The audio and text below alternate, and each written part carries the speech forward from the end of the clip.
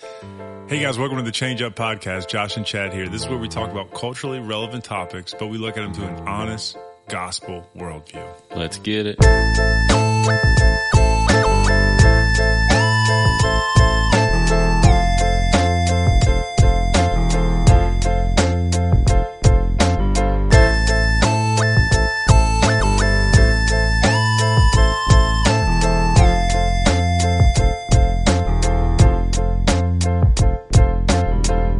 What's up, Chad? What up, Josh?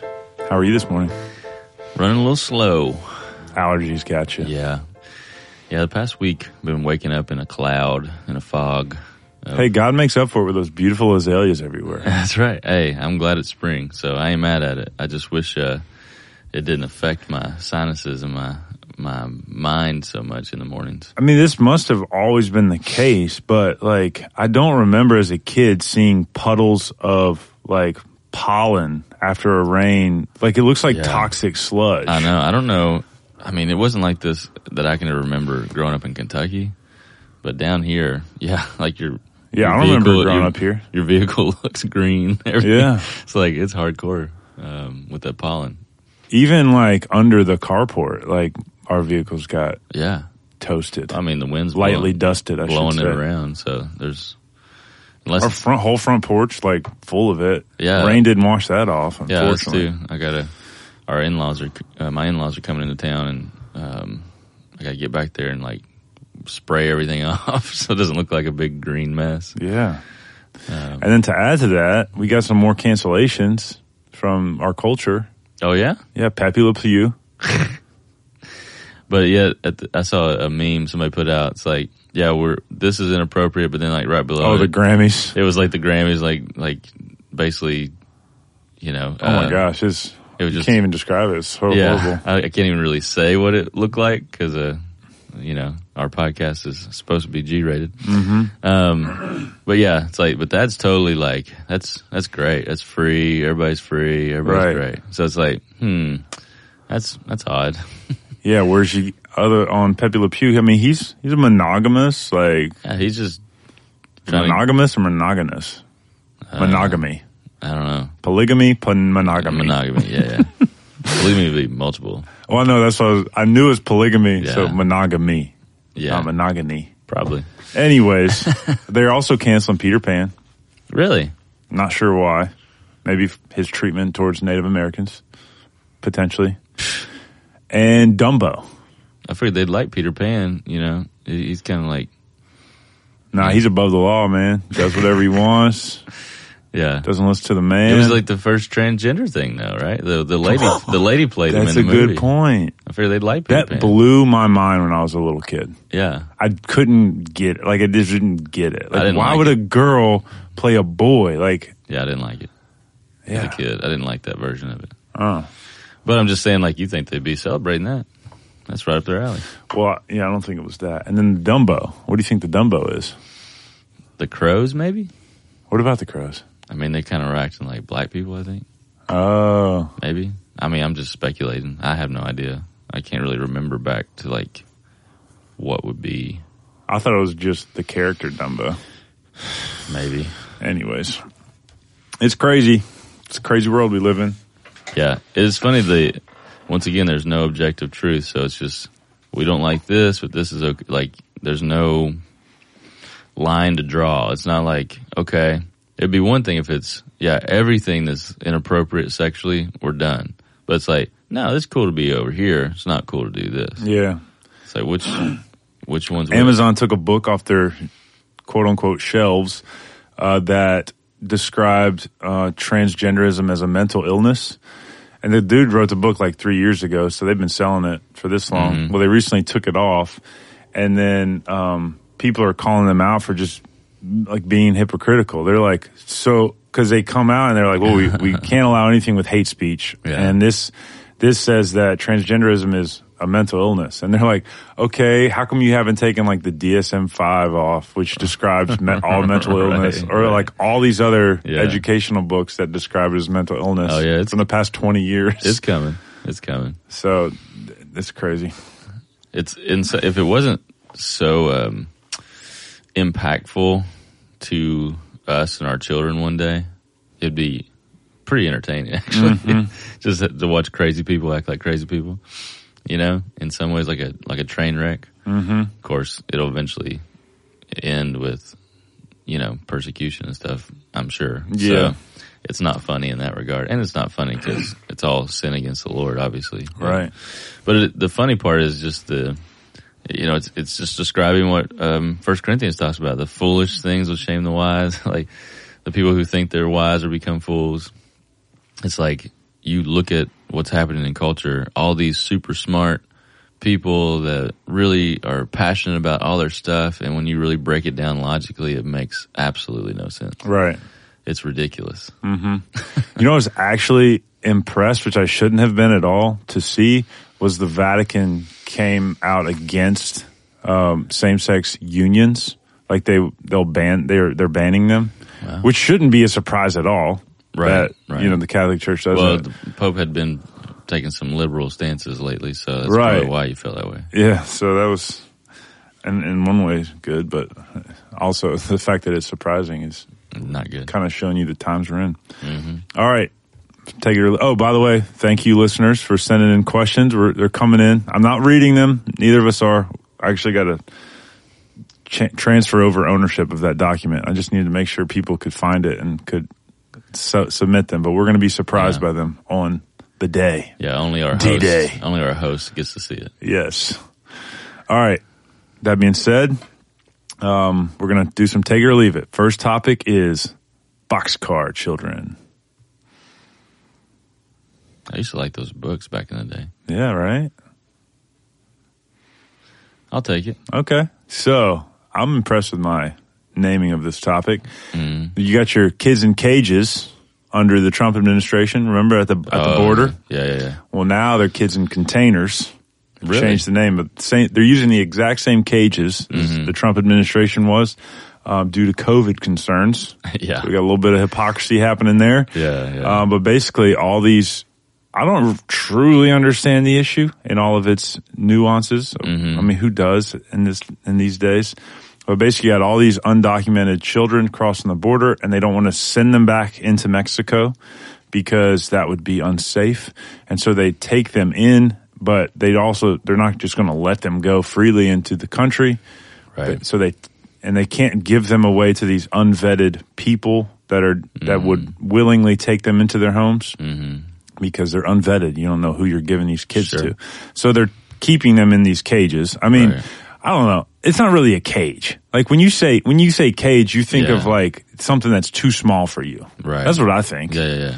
I mean, because otherwise, like it's like every prison's a cage. Like, is it just because it's a fence? It's a cage. I don't know. I don't know. It sounds bad when you say they're in a cage because it sounds like they're on all fours like a dog and they can't stand up. Right. Yeah. These are actually they're walled with fence material, which I would rather a fence material than a brick wall. First of all, it's cheaper to build. And as the prisoner or whatever you want to call them, the detainee, I mean, they're more airflow, more COVID conscious. Anyways, what do you think about the hypocrisy of how they're well, maybe not the hypocrisy because obviously we kind of hit that ad nauseum, but just the border crisis that we're dealing with in our country, people coming in undocumented and then not really knowing what to do with them. Well, I do think it's a complicated issue, and I'll start with that to be fair to just everybody in government. It's not a black and white easy issue in the sense of they are coming. People of course they are. They live in Mexico. It's largely impoverished and doesn't really have a lot of resources or anything in America. Still is one of the better places in the whole world to live. Yeah. So I get it. I get parents and families want to take that risk to better their life. I get it. And there's a big part of me that's like, yeah, let them come. That's great. And, I mean, there's a ton of states there in the Midwest that got all kinds of space. But at the same time, I also understand the issue of doing that free fall or free flow, really isn't wise and can lead to a lot of other issues and It could damage our country in ways, So I've always been a big proponent for, yes, let immigrants come, but let's do it right. Mm-hmm. So I would say we should be putting way more effort into making the process easier and more accessible for people to actually apply and come as legal immigrants, first of all. Secondly, I have a hard time understanding how hard it would be to build essentially tiny homes or dormitories.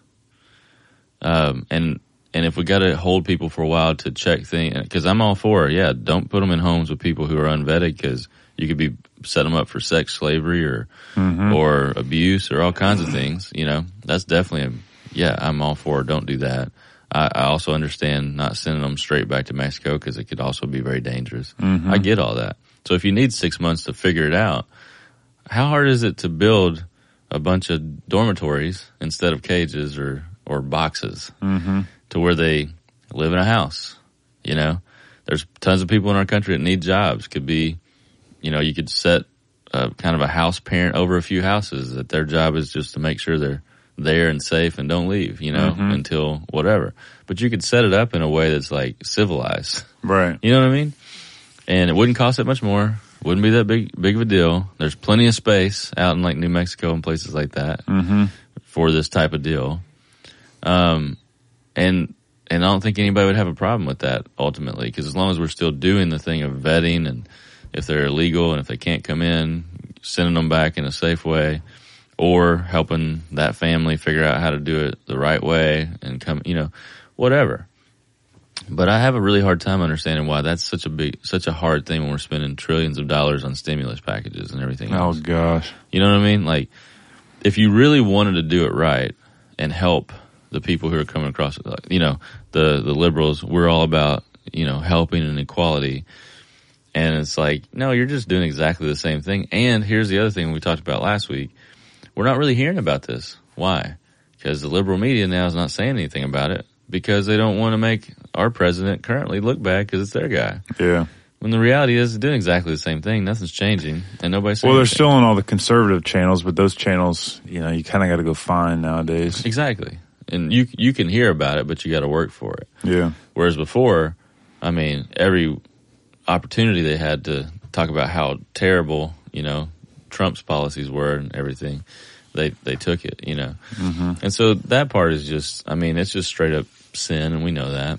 And, but like I said, I understand that it's a difficult issue, but it seems like if you could get enough smart people together who actually want to do the right thing and care, this wouldn't be that difficult to figure out like a good safety holding plan that's not cages, it's not jails, it's not boxes. Well, it's certainly like as much as they criticize the right, you would think they would come up with something a little different than the Trump administration. Yeah. Like, if you truly care, just show some kind of creativity, like an ingenuity. You know it what just I mean? shows that they're not that bright. They're not smart.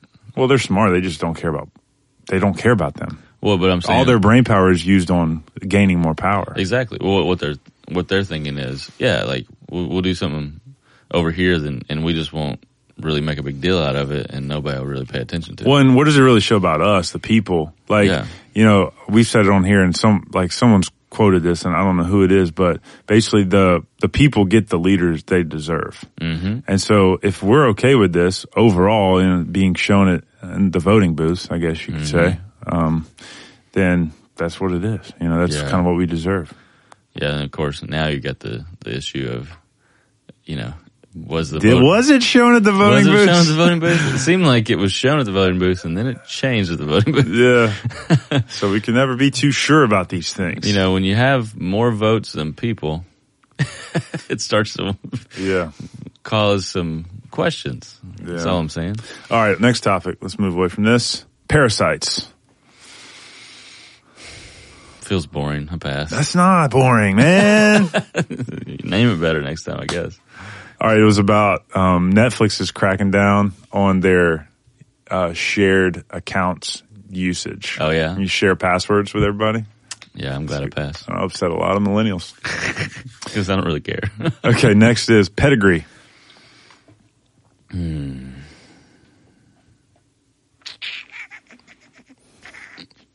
All right, I'll take it. All right, speak to the college degree in today's age. Mm-hmm. Who should be going to college? What kind of questions should they be asking? Who's it for? What do you overall the landscape? No, that's a good question. For me, I still think college is valuable, not necessarily because of the degree, although I think in some fields the degree is very valuable. Mm-hmm. Take it,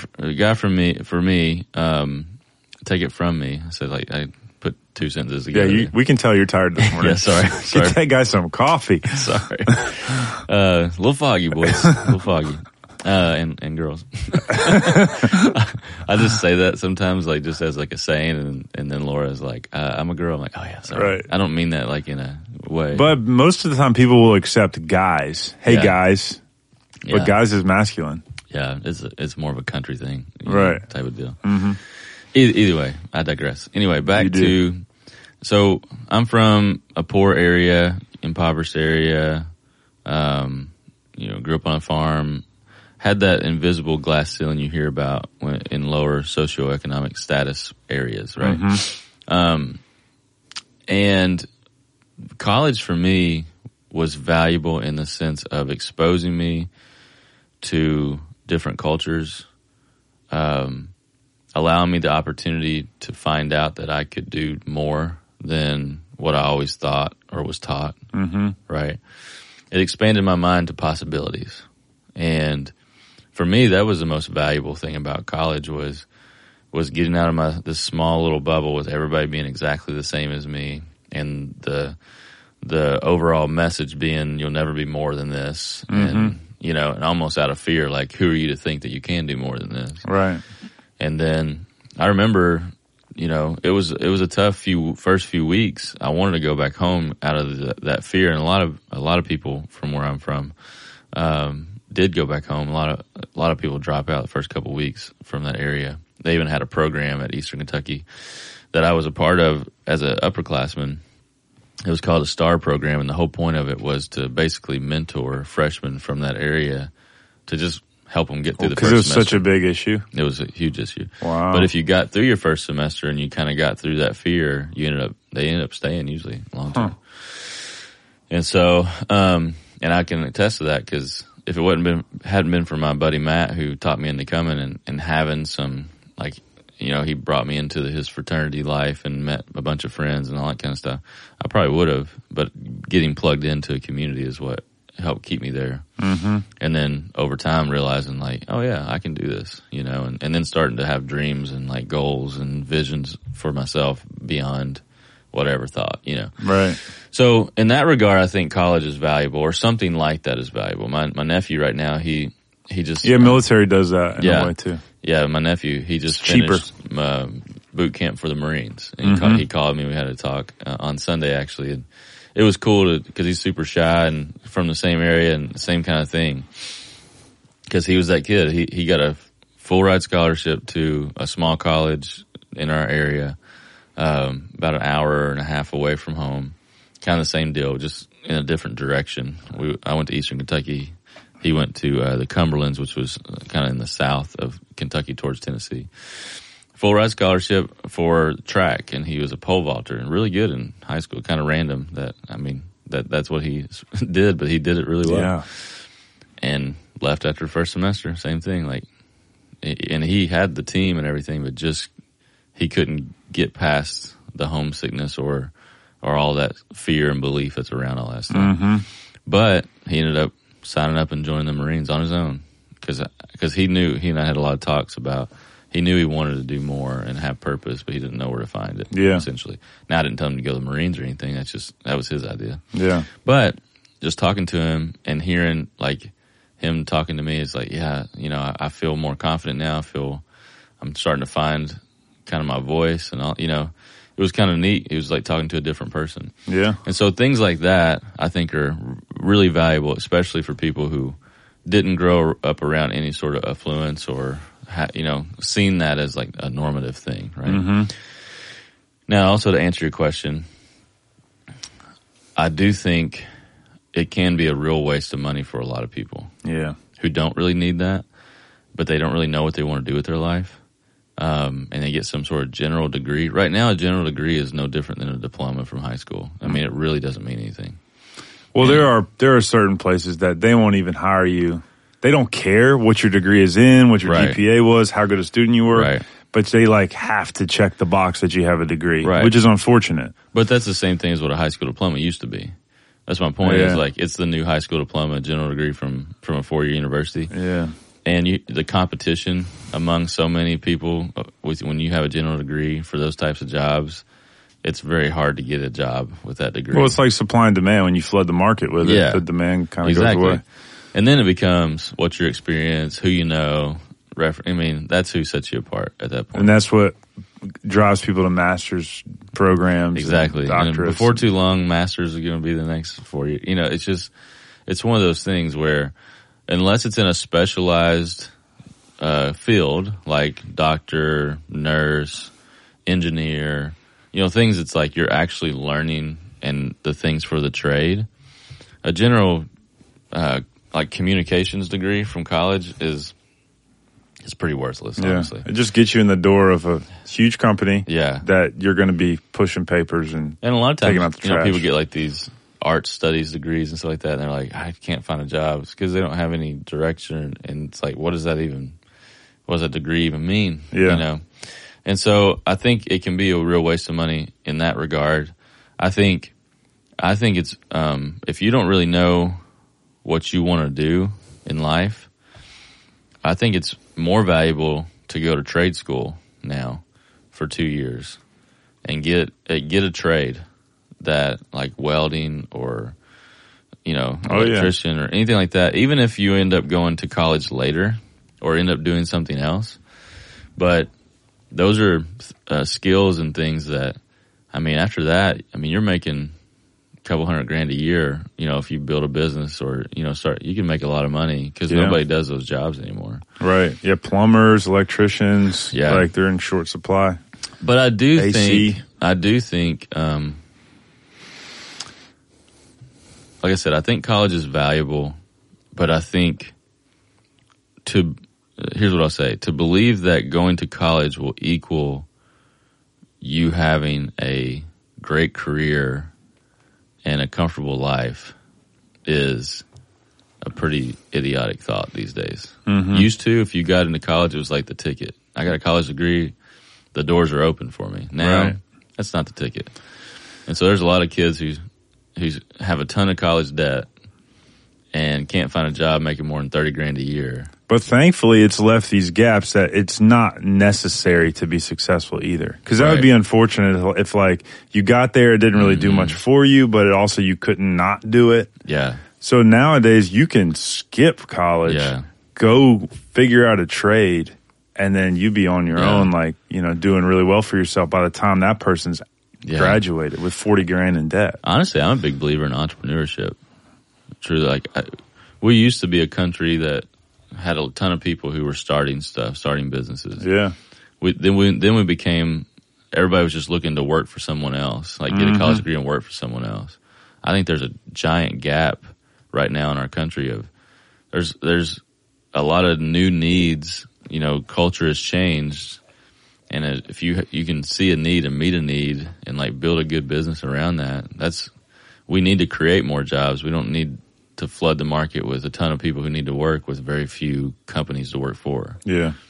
So I think that's, if you're going to go to college and just get a general degree, go get a business entrepreneurship type of deal. Mm-hmm. That's going to, and then figure out what you want to do and build a business around it. That's my advice. Right. For somebody who doesn't know what they want to do. Yeah, that's good. And that kind of plays into our topic today because we're continuing our leadership discussion. We're reading through the book Spiritual Leadership by J. Oswald Sanders, and we're going to look at chapter 2 today, which is the search for leaders. Yeah. And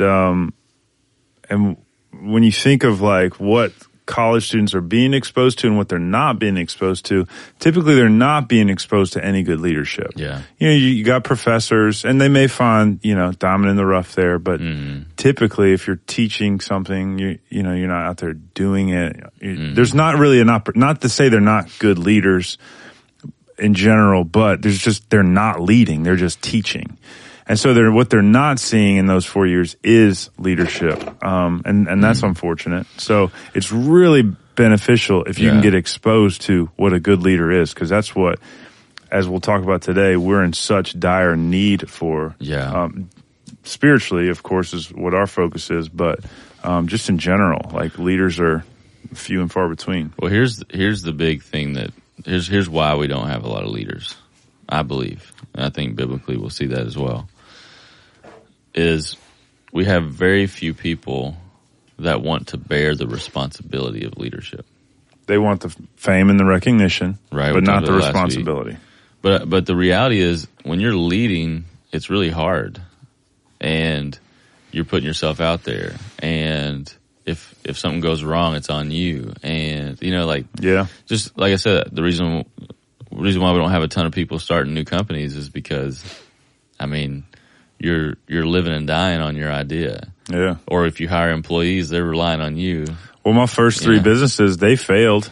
And I could have just this is too hard. I quit. Yeah. I'm going to go work for somebody. Mm-hmm. And that was always a temptation, because it would have been easy for me to get a job. 10 years in the military. Yeah. I know a lot of people. I probably could have got a job. Yeah.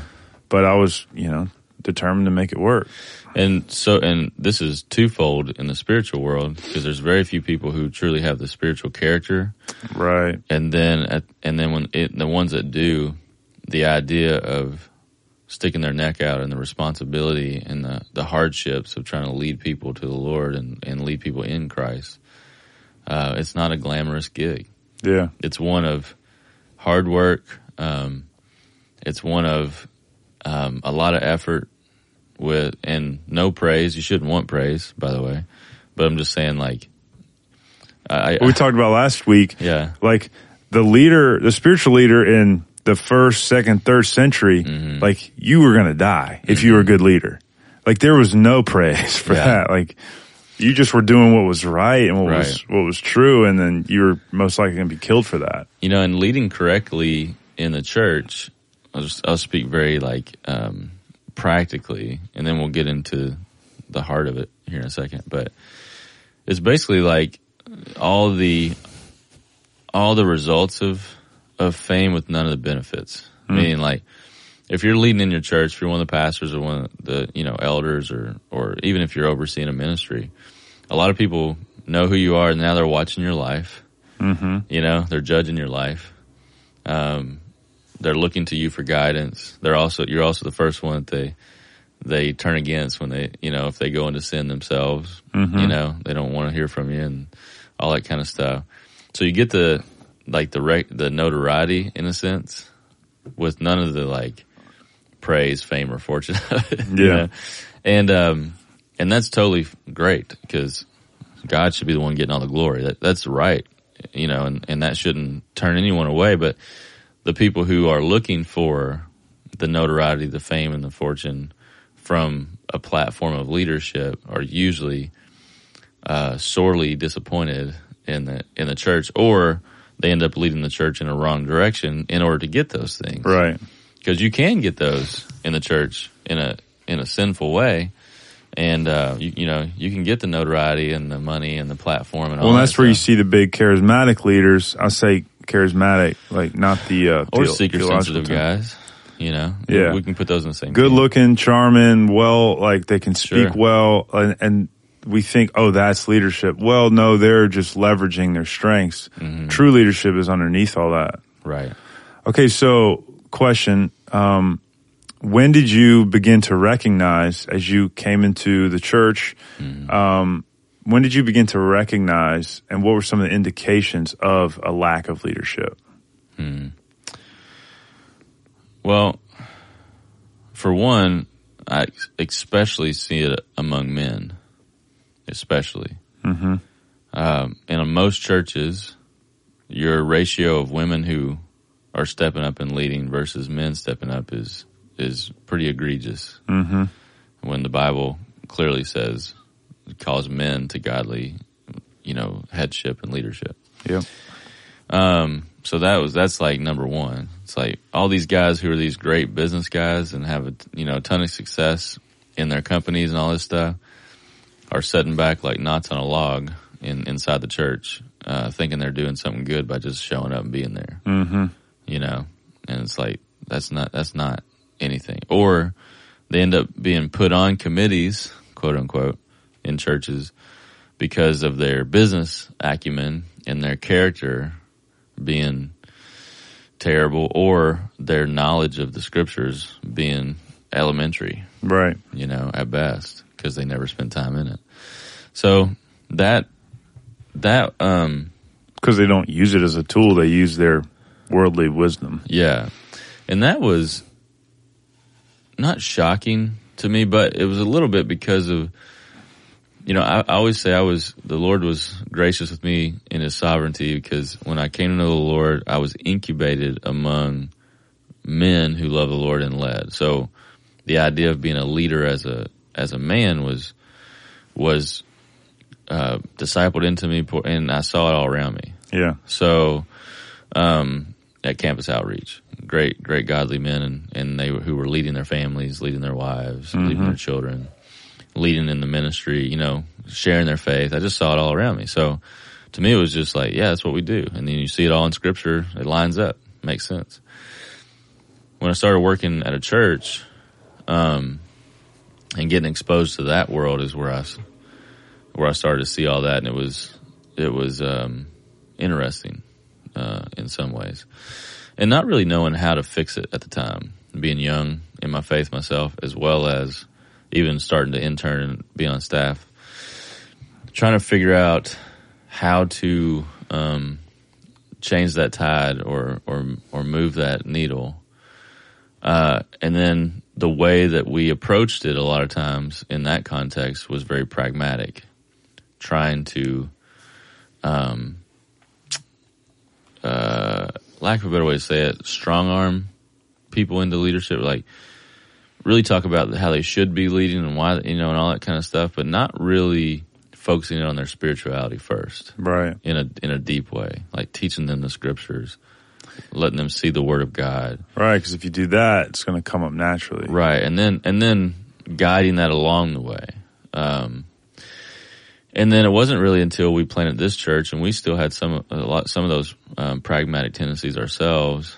And then along the way, as we read and grew ourselves, realizing, man, you can't expect fruit from something with no roots. All right. And as we began to move, we always taught the Bible, but Sam really leading us more and more towards deeper expositional preaching and doctrine.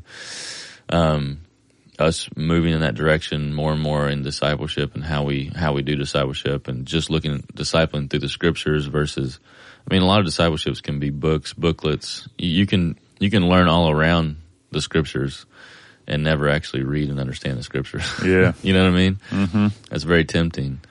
Even with a book like this that we're going through, I want to say this is just a supplementary help. It's not in place of your Bible reading. This should be your Bible reading primarily, and this as a...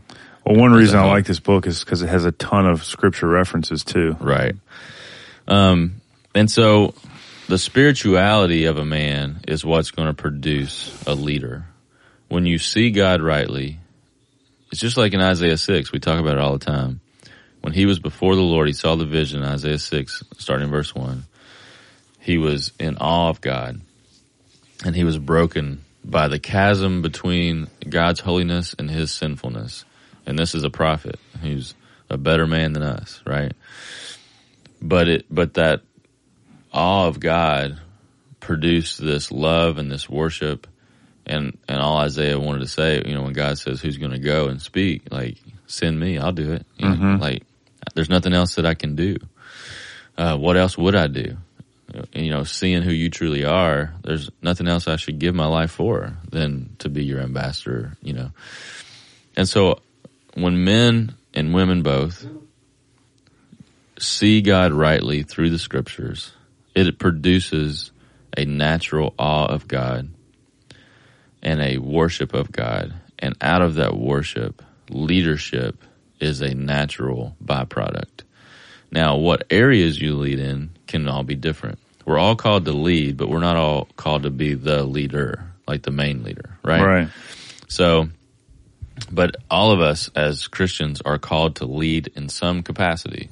We're called to make disciples, right? We're all called to share our faith. That's a way of leadership, right? If you're a parent, you're called to parent and discipline your children and disciple your children. That's leadership, right? But then some we see in scripture, calls more specially to be, a shepherd, a teacher, a pastor, elder, to guide and equip the saints for the work of the ministry, right?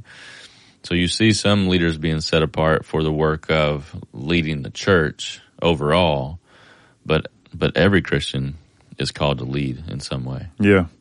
So he says in the book, to be a leader in the church is on the second page of the chapter. To be a leader in the church has always required strength and faith beyond the merely average.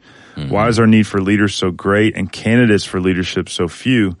Every generation faces the stringent demands of spiritual leadership and most unfortunately turn away.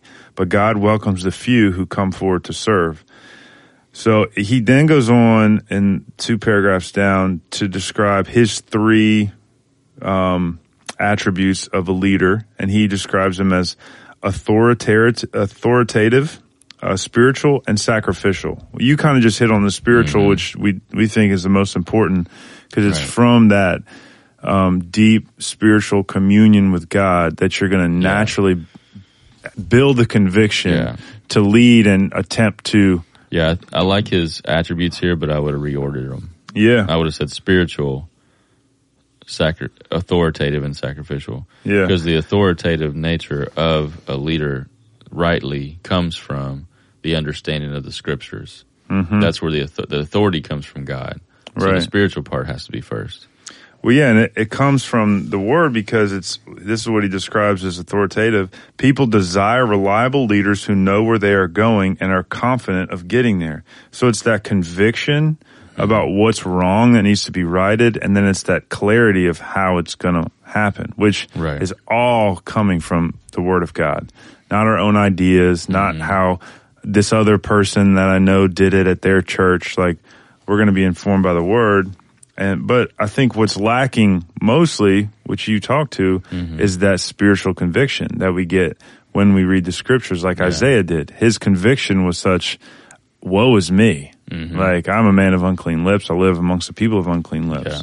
And that's Isaiah chapter 6, verses 1-5.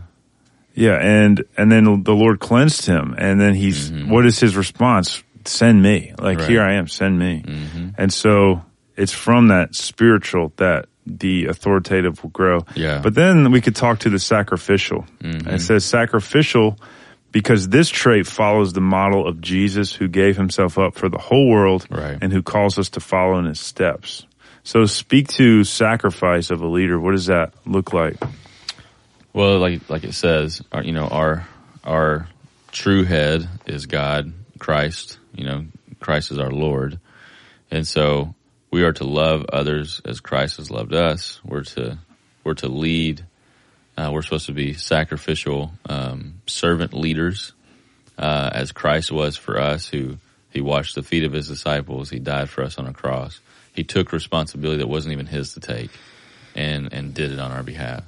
And so that's the attitude of a spiritual leader. A godly man is one who stands up for the things of God, and he takes responsibility for those that he's leading, and lovingly, although firmly, but lovingly guides them in the truth and holds firm on the truth for their lives. And so that requires a lot of sacrifice. I mean, that requires a sacrifice of yourself. It's not about personal ambition. It's about the good of everyone else and ultimately about God's glory.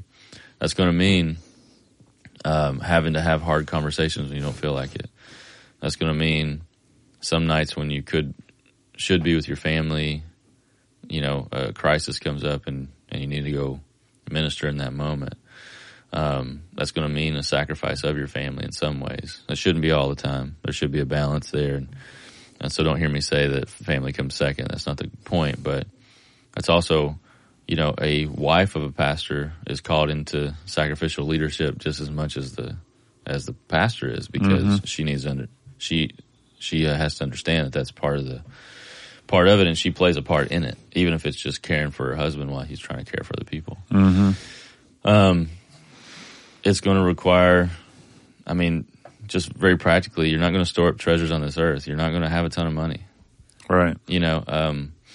God's going to care for you and take care of you, and money's just a tool. And so sometimes, maybe he does bless you with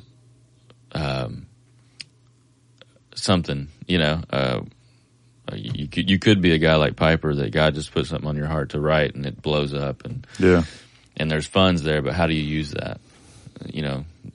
The point of that is not to build yourself a mansion. He personally doesn't take any proceeds from his books. He uses that for ministry, and but God cares for him. He has what he needs. God will care for you and give you what you need, but it's not about treasure in this life. And so, you're going to forego everything you see on TV. You're not going to have multiple houses and cars and boats and, all that kind of stuff. Not to say that you're not going to have some stuff in life, but my point is... Not to say that you could have gotten that in the real world anyway. Exactly. But I'm saying, that's the American dream, right? Is to get to this place to have all these things and all this stuff. And God's going to care for you, and there'll be blessings along the way, sure. But that's not what you're doing it for. Right. You know what I mean? And so there's a ton of sacrifice when it comes to leading. But I always go back to that main thing of responsibility. When you're taking responsibility, it's a burden to bear. It's one that isn't hard to bear when you're rightly doing it in Christ for God's glory. He's going to bear it on your behalf, and his yoke is light. But the responsibility of leadership is one that's heavy at times. You're going to be the one sitting beside someone who lost a spouse, praying with them and crying with them, and you're going to be doing funerals, just like you'll be doing weddings. But you might be talking to a couple that has infidelity going on, and you're trying to put the pieces back together with them. Or, there's just, I can go on and on. Well, and you're speaking specifically like pastoral leadership. Right. But I'm saying that's true in church leadership too. What I mean is yes, that's my role as a pastor, but smaller portions of that, but similar, also happen from other leaders with other leaders in the church. If you're doing community rightly, you're going to be discipling someone. You're going to be investing in people. You're going to be overseeing maybe a ministry within the church that has some similar things. So it's not maybe as burdensome as the main pastor, but there are aspects of this as a Christian. Plus the fact of persecution. You're going to sacrifice some friendships because some people aren't going to follow Christ, and they're not going to want to be your friend anymore. Yeah. Things of that nature. Yeah, and you can see that clearly when you attempt to lead your family. Yeah. You got young kids, things they'll say, about God and about when they're trying to, exert their dominance over you. You know how they do with their temper tantrums and such, but it happens with the Bible too. It starts to become a regular thing. You start trying to implement it, and you start getting pushback. You know, it's just like a microcosm of the persecution you'll face when you're trying to change and lead. And that's what they're pushing against, is the authority that you as the father. But I think I was going to say the sacrifice it's the whole, you can go to the other side of the ditch situation where people will sacrifice time with their family. They'll sacrifice their own health, their purity. They'll sacrifice these things for leadership, but those are the wrong things to sacrifice. Right. Like you said, you need to sacrifice the awkward conversation or the hard conversations. That's the sacrifice. You need to go through the emotional ups and downs with people. That's the sacrifice. But at the same time, leading well spiritually yourself, keeping yourself away from sin, leading your family well. There's a ton of sacrifice there. So I think that's where every man needs to start, and woman too, is just leading in their own household with themselves and then their family. Absolutely.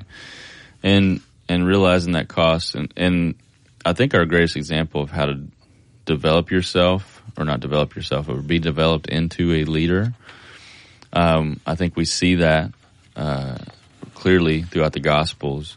But you see Christ spending 3 years with his disciples, teaching them, showing himself to them, them seeing God rightly by being with Christ and understanding what it means to lead and the sacrifice that comes with it. The story, I don't have it in front of me, but where the disciples are arguing and James and John want to be at his right hand and his left hand, and they're thinking earthly kingdom, and Jesus is like, I don't know if you can take the cup. Right. Like, are you willing to take the cup? That is necessary for that position. And of course they're like, oh, of course, but they didn't understand what he was saying. But eventually they would take that, they would be martyred and take a lot of that stuff. And so I think the model for that in churches, the right model is when someone becomes a new Christian, there should be a period of discipleship, a year or so of learning the Bible, the fundamentals, understanding, growing in their faith. And then from there, as God's character is shown in them and maturity is growing in the faith, God will direct and call different people to different aspects of leadership. Yeah. And you see it all throughout Scripture. I mean, even in 1 Timothy 3 that we read last week, one of the things is to not be young in the faith, so you wouldn't be puffed up. I forget exactly how he said that, but I'll read it real quick. 1 Timothy 3.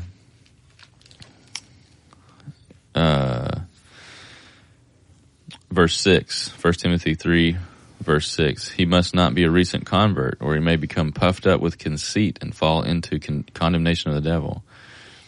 And so, sometimes we see within the church, a lot of times, young, ambitious guys who want to lead. And, they want that fame. They want kind of the worldly version, but are nowhere near ready. They have enthusiasm for the Lord, but they're not mature in the Lord yet. Right. We have to take our time with that.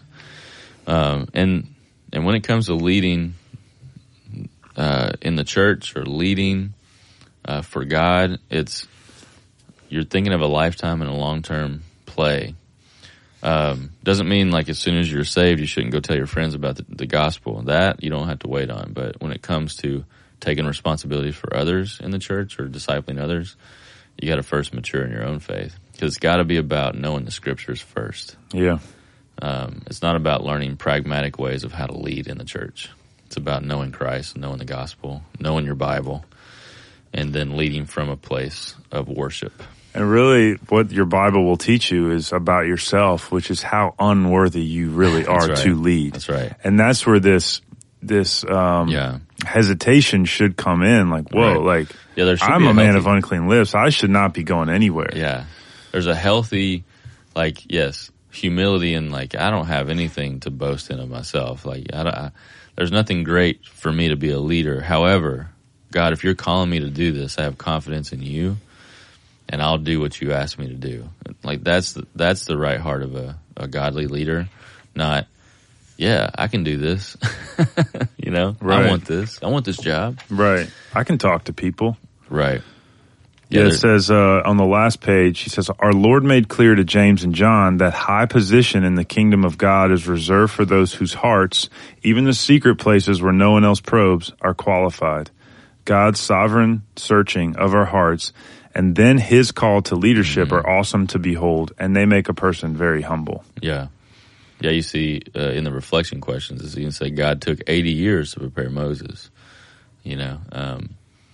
and so this idea of this quick, giving of offices to people who aren't ready, that's just as dangerous as having no leaders.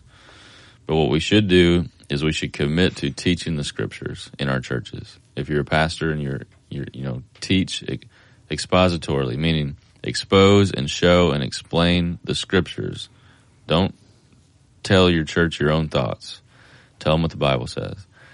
and then disciple people in your church and raise up other disciplers and develop, for lack of a better way to say it, a farm system of leadership where it's people are making disciples and they're truly teaching the scriptures to one another and leading one another and helping one another grow in maturity.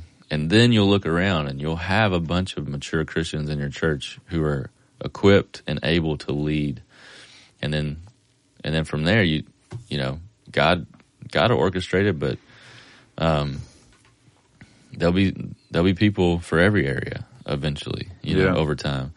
And if you don't have the people ready for it yet, then don't do it yet. Right. Here's what needs to be done in a church. Teach people the Word of God. Right. That is necessary. It's not necessary to have, I don't know, some sort of canned food ministry, or I don't know. Like, those are great, but you may not need to start there. Right. If you're looking around your church and you see a lack of leadership, then begin a 3-year process of, like, your church may just need someone showing up every Sunday with their Bible open, ready to learn, and then teaching it to their kids. Right. And then sharing that with other adults in the church too. And hopefully if that catches on, then you're going to see a lot more growth over the next couple of decades. Right. And so a few tips to the pastoral leaders out there, ministry leaders, is if you're looking around and you have no leaders, you should first ask yourself, am I teaching those scriptures? And be honest with yourself. Like, am I teaching the scriptures, or am I using the scriptures to make a point? Am I teaching topically, and the topic is the focus, not the understanding of what the scriptures are? Because you want them to see God rightly. So first and foremost, change that. Secondly, start discipling a few men and a few women in your church. If it's just you and your wife who are able to do that, okay. Well, each of you take 2 or 3 disciples who are eager to learn. Start there. Yeah. And pour into them for a year or year and a half. And if you do that rightly, they'll become people who start to disciple other people. And over time, over about a 3 to 5 year process, you'll begin to have a church where discipleship is normal, knowing God's word is normal, and then the byproduct is leadership becomes normal. Right. Yeah, that's good. Well, we can close with his last chapter is just a warning. So we'll share the warning. It says, if those who hold influence over others fail to lead toward the spiritual uplands, then surely the path to the lowlands will be well worn. People travel together. No one lives detached and alone. We dare not take lightly God's call to leadership in our lives. That's good. Cool. All right, guys. Well, thanks for listening. Keep bringing in questions for us for our Hot Wing Challenge. Next week, we're going to be looking at the Master's Master Principle. Nice. All right. Later.